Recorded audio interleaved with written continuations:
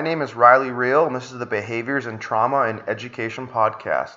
On my last podcast, I left you guys with a couple questions about what this podcast would aim to talk about. The questions were, what is trauma and why is it important to understand as educators? A simple dictionary definition of the word trauma is a deeply distressing or disturbing experience. It's a very subjective definition and something that you can interpret differently. In 1995, there was a study done, which you guys may have heard of, called the ACE study. This is a 2-year study. 17,000 people participated in it. They were at varying levels of their lives, different demographics, socioeconomic statuses.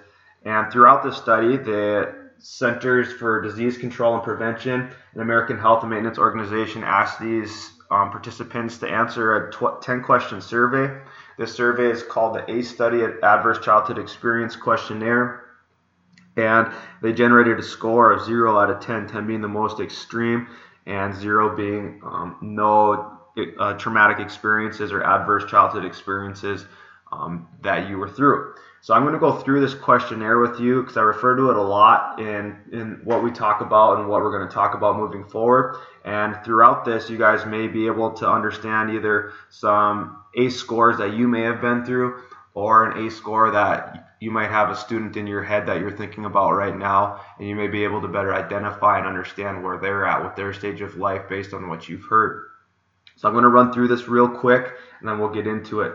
Number 1, did a parent or other adult in the household often swear at you, insult you, put you down, or humiliate you, act in a way that made you feel afraid that you might be physically hurt? Number 2, did a parent or other adult in the household often push, grab, slap, or throw something at you, or ever hit you so hard that you had a mark or you were injured?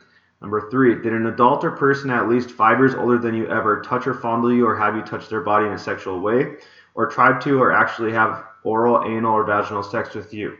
Question 4, did you often feel that no one in your family loved you or thought you were important or special, or your family didn't look out for each other, feel close to each other, or support each other? 5, did you often feel that you didn't have enough to eat, had to wear dirty clothes, and had no one to protect you, or your parents were too drunk or high to take care of you or take you to the doctor if you needed it? Number 6, were your parents ever separated or divorced? 7, was your mother or stepmother often pushed, grabbed, slapped, or had something thrown at her, or sometimes or often kicked, bit, and hit with a fist or hit with something hard, or ever repeatedly hit over at least a few minutes or threatened with a gun or knife? 8, did you live with anyone who was a problem drinker or alcoholic or who used street drugs? 9, was a household member depressed or mentally ill, or did a household member attempt suicide? And 10, did a household member go to prison? If you had a yes, you would just put yes, and then that would give you a score of 1. You add all the scores up, and then you would have your ACE score 0 through 10. So the Center of Disease Control, the American Health Maintenance Organization, found out, and they wanted to see if there's any correlation between some risk factors, physical and neurological, that came out of the study. So here's some of the things that they found. Out of the 17,000 people that took this survey, 36% of them had 0 ACEs. 26% of them had 1 ACE. 16% of them had 2 ACEs. 9.5% of them had 3 ACEs. And 12.5% of them have 4 or more ACEs in the study. So adding all that up, almost 2/3 of the 17,000 people who took this survey reported having at least 1 ACE or 1 adverse childhood experience throughout their life. So here's some correlations that they found throughout the ACE study. For those that had 1 ACE, they had a higher rate of developing alcoholism, depression, STDs, and COPD.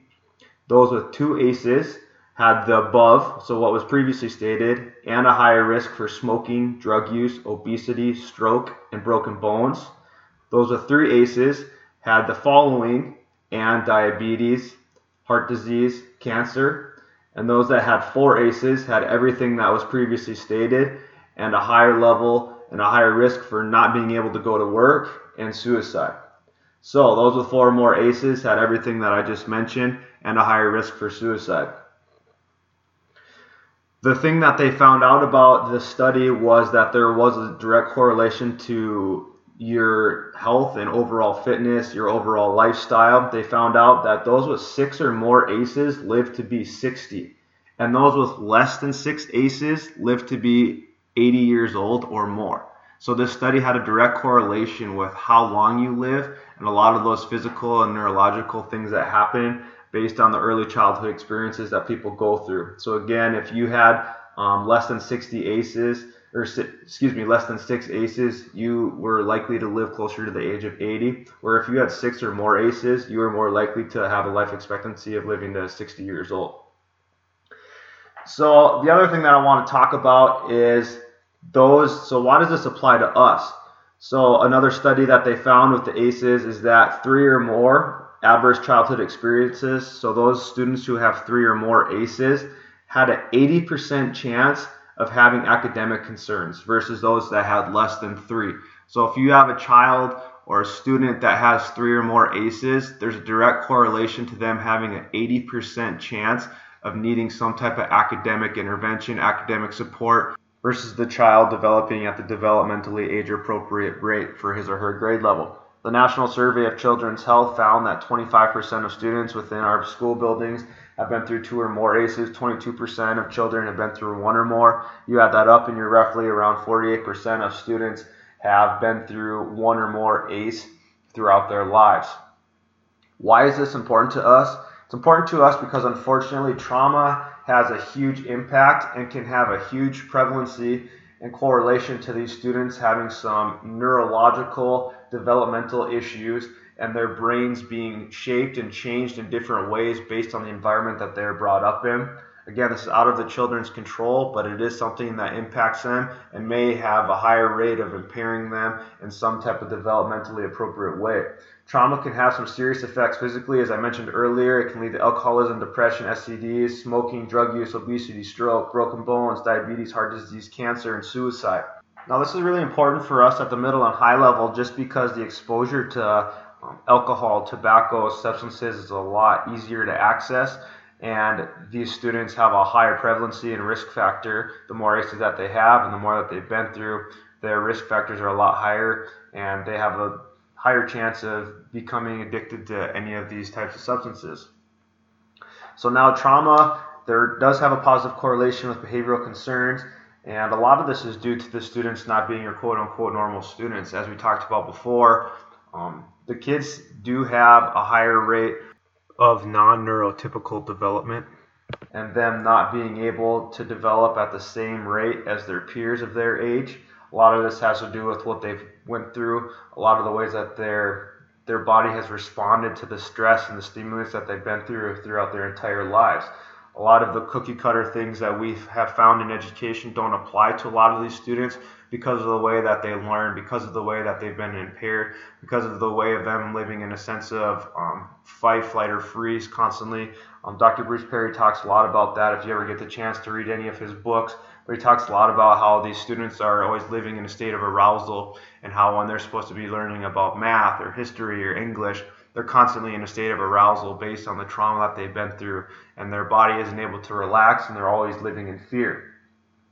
So to wrap this all up, understanding trauma and how it affects young students can help us understand why they act the way that they do, and it'll better allow us as educators to meet their needs differently than the needs of students, the broader spectrum of students throughout the school. These students are often going to be your students that are your tier 2 kids, your tier 3 kids, and they are showing us behaviors, but the reason they're showing us behaviors a lot of the times is because they're trying to communicate with us that there's something going on and they don't know how to respond to it.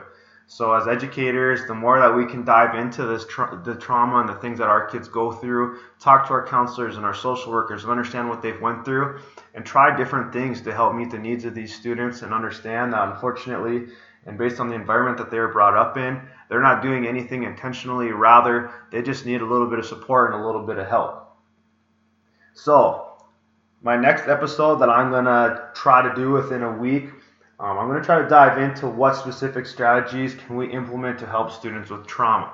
Very broad question, but I think it's something that we can continue to work on and we can continue to network about and talk about things that are working and things that aren't working. I think it's really exciting because there's so many different things that come into the conversation with trauma, And there are things that we can learn from each other and things that we may not even realize that we're doing that are really doing beneficial things for students that are going through trauma. There's some really good things that are going on, and I think touching on those things that are going on in schools and things that different teachers are doing to help these students feel safe and have a positive learning environment somewhere where they can feel comfortable and don't have to live in that state of arousal and fear will really be able to reach these kids and give them what they need. Thank you for listening.